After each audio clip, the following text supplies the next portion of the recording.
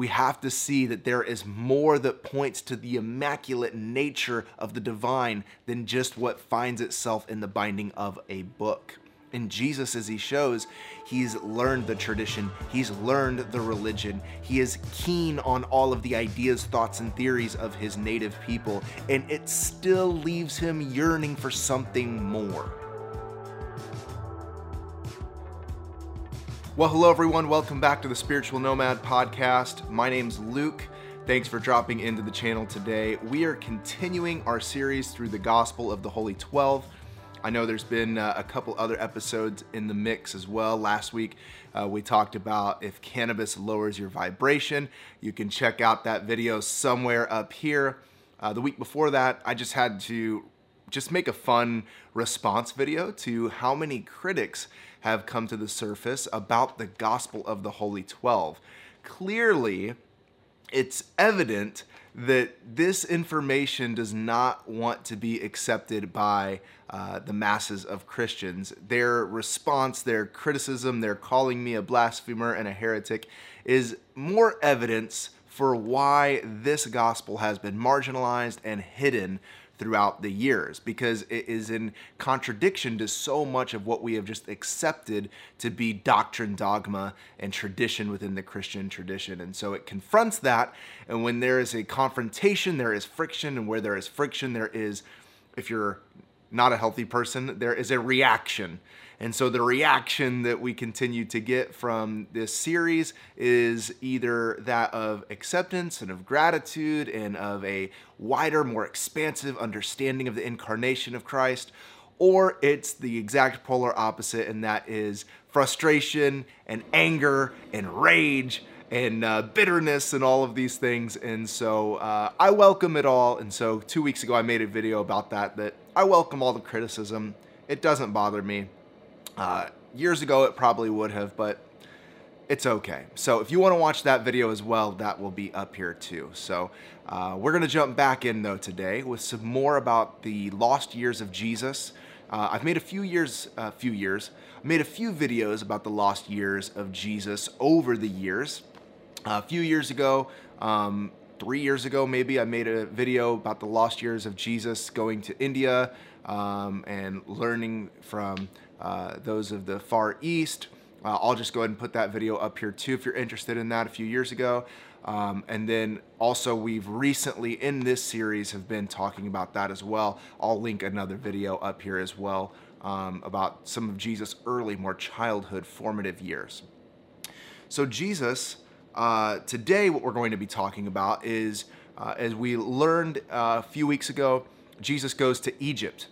And Jesus goes to Egypt to learn. He was taken to Egypt as a young child because he had to escape from Herod, who was seeking to kill all of the young boys, which we see that in the gospel as well. I believe, memory serves me offhand, I think Matthew talks about that, where Mary and Joseph take Jesus to Egypt to flee.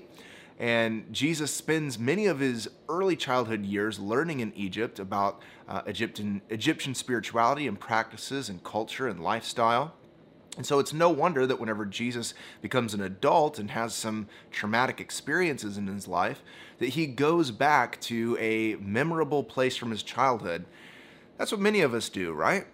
We have experiences when we're a child, and when things get a little haywire in life, or when things get a little blurry or a little distorted, many times we revisit the essence of those earlier formative years to help bring some sense of clarity and help bring a sense of direction in our life to help clear that static. And I think that's part of what Jesus went to do when he went to Egypt, is he learns the tradition of his Jewish ancestry after returning from Egypt as a child. And we see him again at 12 years old schooling all of the teachers of the law. But then as he continues his studies, and then after he becomes an adult, I think there is something that is still yearning in the heart of Jesus. There's something that is still more to be explored in spirituality that some of his native tradition just really isn't fully embracing. The Hebrew tradition, the Hebrew culture is a very earthy culture. It's a very practices culture in terms of its rituals. And as you read through the Gospels, there's all of these different festivals and feasts and things that happen. It's very ritualistic. Even in terms of its sacrifices in the Old Testament, it's very systematic. And I think that Jesus had a deep mysticism about him that was yearning for something more than simply the traditions that get him in that access to his true essence of identity through his connection to the Father. And I think in his formative years, the Egyptian life and mysticism kind of sparked some of that. And so Jesus ventures back to Egypt to learn from people who he himself was around for many years. And today we're going to learn a little bit of what happened on that journey, on the trek back to Egypt.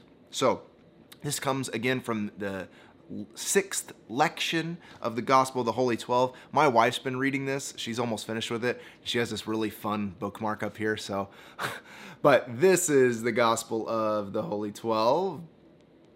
And we're reading from lection 6. So if you have a copy, go ahead and turn to lection 6. We're going today to be simply just looking at verse 12 in lection 6. So this is just one little paragraph. Afterwards, yes, we're going to learn about Jesus going into Assyria and India and Persia, but not quite yet. A lot of times people want to jump to that. If you're a fan of Yogananda and you read books like this, The Yoga of Jesus, then you will probably have already known that Jesus likely went to India, but we sometimes get ahead of ourselves in that. Even that video from a couple of years ago, kind of getting ahead of ourselves in that. Where did Jesus go before? He didn't just immediately go from Jerusalem from Israel to the east. He revisits his roots. And his roots are found in Egypt, where he spent, I think, 6 of his childhood years, if I'm bringing that up correctly. I'm sure somebody will correct me somewhere. People love to do that. Okay, so verse 12. Just a little background really quick. So a couple weeks ago, as we said, Jesus, it says, went down into Egypt that he might learn the wisdom of the Egyptians, even as Moses did. I already riffed on this for a long time, so I'll digress. And going into the desert, he meditated and fasted and prayed and obtained the power of the holy name by which he wrought many miracles. Again, I already talked about this in a previous video. Now, and for 7 years, he conversed with God face to face, and he learned the language of birds and of beasts, and the healing powers of trees and of herbs and of flowers, and the hidden secrets of precious stones.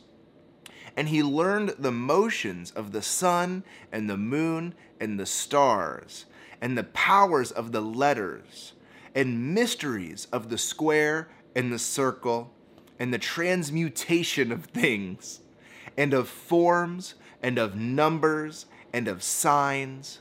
From thence he returned to Nazareth to visit his parents, and he taught there in Jerusalem as an accepted rabbi, even in the temple, none hindering him. So, needless to say, there's a whole lot going on here. This is sort of just a bullet point list of all the things that happened to Jesus over the course of 7 years. 7 obviously being the number of completion. This is always going to be the number, the whatever that brings us into the fullness of a thing, right? 7 days in a week. We can follow that rabbit trail down of 7. But Jesus shows us what happens to him over the course of these 7 years, namely what he becomes skilled in, what he, kind of the secret sauce of his ministry and of his life that would later follow him. He learns essentially all about not only just nature and the physical reality of this earth, but how the physical, invisible plane interacts with and engages with and manifests through this physical earth. He brings this spiritual reality into the earthly reality. If you notice, it's both mystical and practical. Practical is probably not the best word, but tangible would be a better word. He learns the power of both the spiritual and the tangible. Let's just roll through this list and just riff a little bit on some of these things that he learned. So first and foremost, I think it's interesting, he conversed with God face to face. The verse above talks about he learned as Moses did in Egypt. What's interesting about Moses being in Egypt? Well, whenever Moses went into his full power, what did he do? He went and he met God at the burning bush. Later, after he delivered the children of Israel and they were wandering around in the wilderness, what does Moses do? He talks to God face to face. It said that whenever he came down from the mountain, that his face was illuminated from the presence of God. So I think it's notable that when we see Moses in the reference to Moses in Egypt and Jesus in Egypt, that Jesus begins to do the very same things that Moses does, talk to God face to face. This is what Jesus is doing, conversing with God face to face, and that he learns the language of birds, beasts. Let's stop there, of birds and beasts. So essentially, all created things, and I would go as far as to say, I've been really thinking about Moses in a lot of ways and how he was so exposed to Egyptian culture is from a baby being brought up in royalty under the Pharaoh. He would have known all of the Egyptian mysticism before having that heart change towards his native people. And so these could be things that would be natural for someone who is of royalty in Egypt to learn. Somebody who is an expert in, Egyptian things can comment below or contact me. I'm not an expert in that. I've been reading Thoth the Atlantean, though, the Emerald Tablets, so getting more familiar with Thoth and some other things of that nature. That's not what this video is about. So he learns basically that all creatures, all creation, are beings that have some level of consciousness to them. They are able to be communicated with.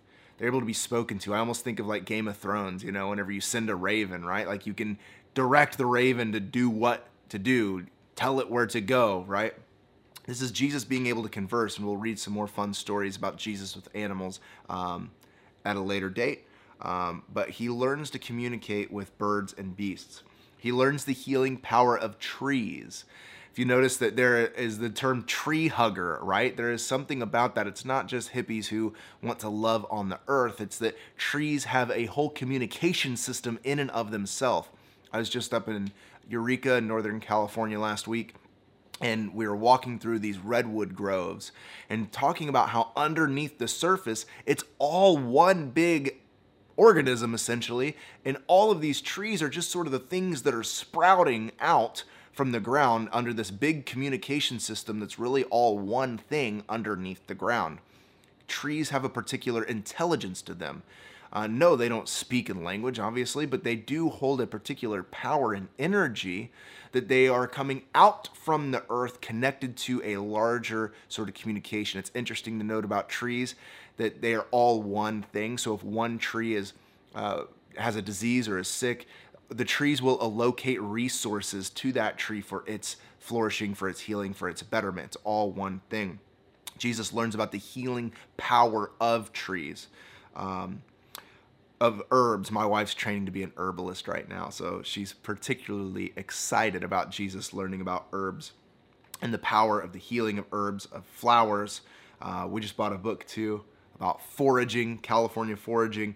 The earth is filled naturally with things to bring healing into our life. Jesus is orienting himself towards learning that it's not all just about feasts and Passovers and rites and rituals, but it's about the integration of the natural elements of this earth that incorporate into our life for 100% flourishing. Jesus then now moves from this sort of very tangible earth with animals and plants and trees into more esoteric things, into more mysticism. He makes this shift from the herbs and the flowers then to the stars and to the powers of the letters and the mystery of the square and the circle. What Jesus is talking about is sacred geometry. Jesus begins to learn these sacred practices, these ancient practices of learning about these precious stones crystals. And okay, so I know right now people are just going to lose their shit because crystals and stars and the cycles of the moon and all of these things are extremely taboo, or even herbs and trees. And people in the modern age look at all of this as witchcraft and sorcery. And they're kind of right, because that is what a lot of that derives from. But it's important to discern spirits and what spirits are to us as we engage with them. But Jesus has an orientation towards learning about all of these things that Christians would now deem as absolutely heretical and would deem as dangerous and would deem as dabbling in darkness. But yet here we see Jesus learning from these because apparently there's some wisdom to be found. And I love this because nothing's off the table. If God created it, why would there not be goodness in it? If God created all of these precious stones, if God created the trees, if God gave us herbs and flowers, if God gave us all of the motions of the sun, if God gave us the mysteries of the square and the circle and all of numbers and letters to bring us into greater, more expansive awareness about the foundation and function of the universe itself, why would we not see it as good in some way? Why would we immediately deem it as evil just because it's unknown to us? It's a mystery to us. We don't quite get it. If we have to be a student of something, we think it can't be true or right in Christianity, all while yelling at people to be disciples and to be learners of the scriptures. We have to see that there is more that points to the immaculate nature of the divine than just what finds itself in the binding of a book. And Jesus, as he shows, he's learned the tradition, he's learned the religion, he is keen on all of the ideas, thoughts, and theories of his native people, and it still leaves him yearning for something more. The more that he finds is found in things that are esoteric, spiritual, intangible, and things that are extremely tangible, like earth itself. Jesus incorporates all of these things, including all under the umbrella of goodness, that nothing is to be dismissed, but everything is to be taken into, and I would say discerned, in how it applies into the application of our everyday spiritual living. And so Jesus learns about these precious stones, about crystals, because they hold a particular power. I was just watching a few weeks ago, I might have mentioned it in an earlier episode, on Netflix, there's a show about these mysteries. And it shows, I think, 9 scientists, and they kind of follow each other and whatever. This is not spiritual or religious or esoteric, or you're not going to find this on Gaia. Like, this is a very sort of logic, linear, sort of scientific-based show. And one of the first people, actually it's the second person, it's this guy who is learning about dark matter. Everything that he's understanding is dark matter. He's like, there's these things that are going in and through us and around us, and all of this activity's happening. We can see it, but we don't know what it is. And he's created this big contraption to try to figure out what this dark matter is. And what he needs in order to understand this is this huge crystal. Why does a scientist need a crystal to do his scientific work? Because a crystal holds energy that cannot be recreated in any other man-made thing. He has to have a crystal birthed from the earth. That is the energetic piece that he needs for his scientific studies.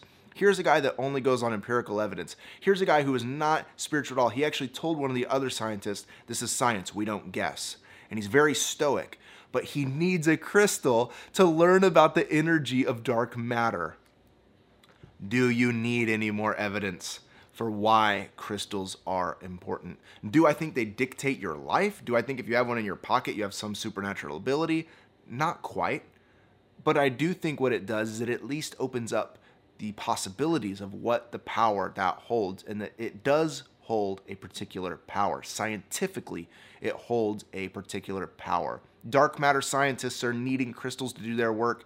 That means there's something important about that particular crystal element.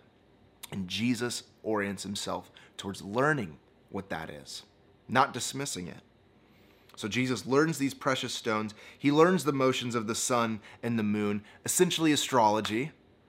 Jesus is learning about all of these cycles of the sun, the moon, and the transmutation of things. I'll get to that in just a second. But what we learn, if you have the Pattern app, I did another video. Maybe I'll put it up here. I don't know, maybe I forgot to. But I did a video about the Pattern app and about astrology and about how astrology doesn't trap us, but it just gives us an awareness of the energy that's at hand. That's it.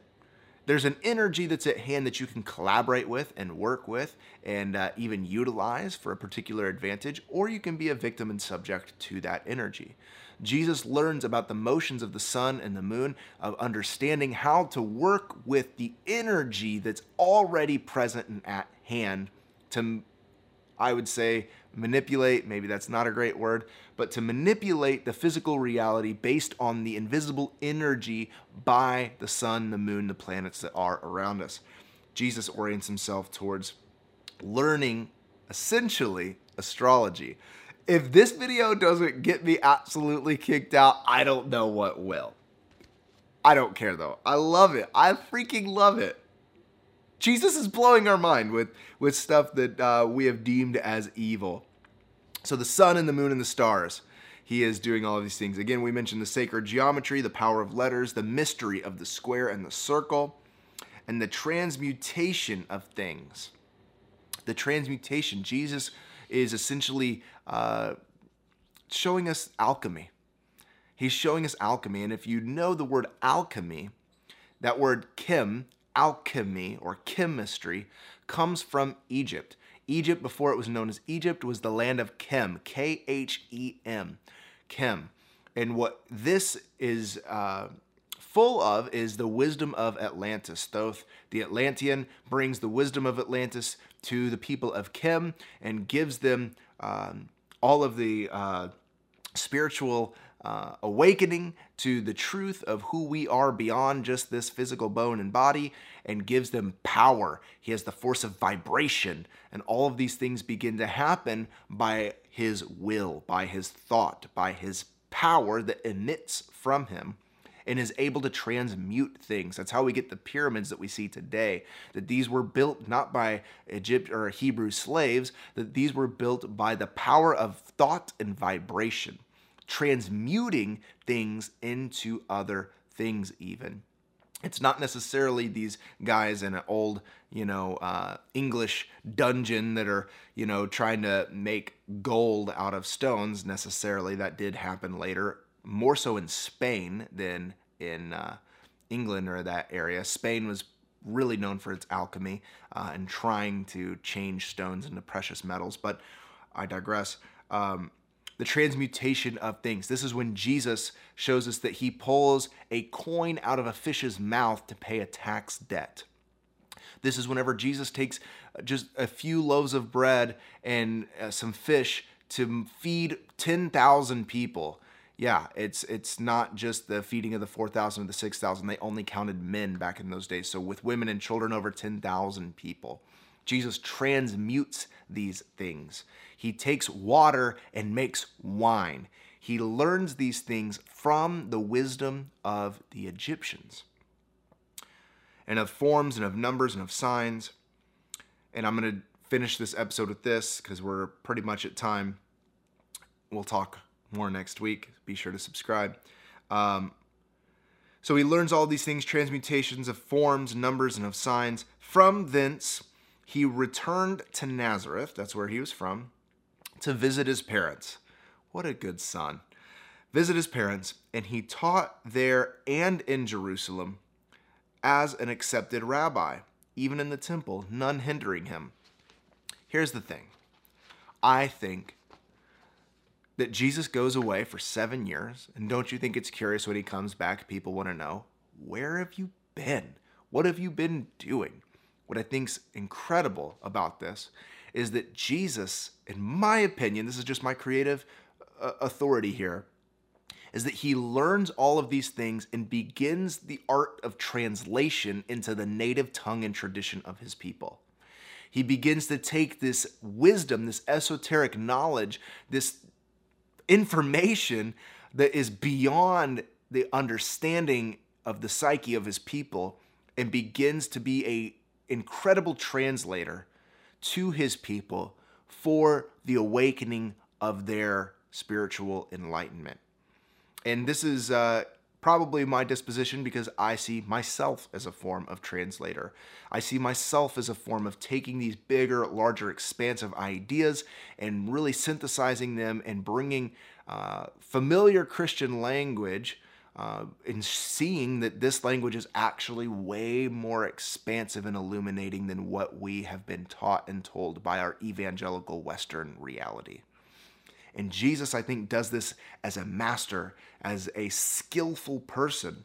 Because how do you go and learn all of these things? How do you converse face to face with God? How do you have this incredible awareness of the physical reality and the spiritual reality, and then go back to your hometown of Nazareth and then to Jerusalem, the spiritual center for Hebrew people, and begin to teach as an accepted rabbi with no one hindering you?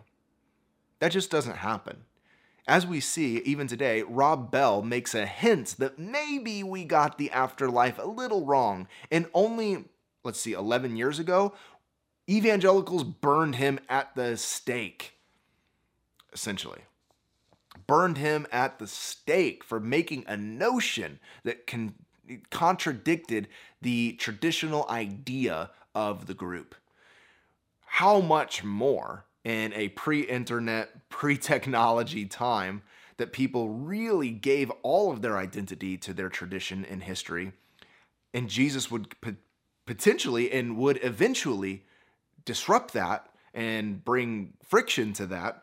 But for years then, he goes back and he is just an accepted rabbi in the spiritual center for his native people. This doesn't happen by being abrasive and aggressive. This happens by being full of grace, full of gratitude, full of gentleness and patience, and full of skill and wit to be able to translate these things into realities that would be familiar to the people of his origin. So, I think that Jesus, living as an accepted rabbi in the temple with none hindering him, is showing us that he is priming the pump for what will happen when he returns back there years later. So, next week we'll talk about Jesus going to Assyria and India and Persia.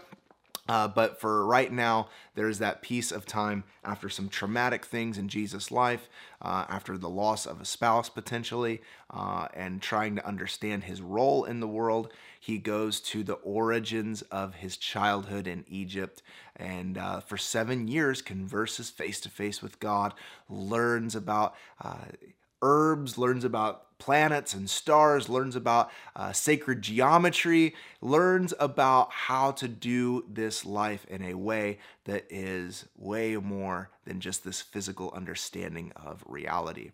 He brings that back to his people and in the kindest way begins to download these things to them before taking off to the east. So, interesting stuff. At least, if you don't agree with this, at least what it does is open up your mind to a potential different idea of who Jesus was. It gives you a different perspective about potentially the vast reality of Jesus being a extremely awakened person and learning from all things, because all things can be translated for good, for healing, growth, and awakening. Peace and blessings, friends. We'll see you next week as we continue the Gospel of the Holy 12 series.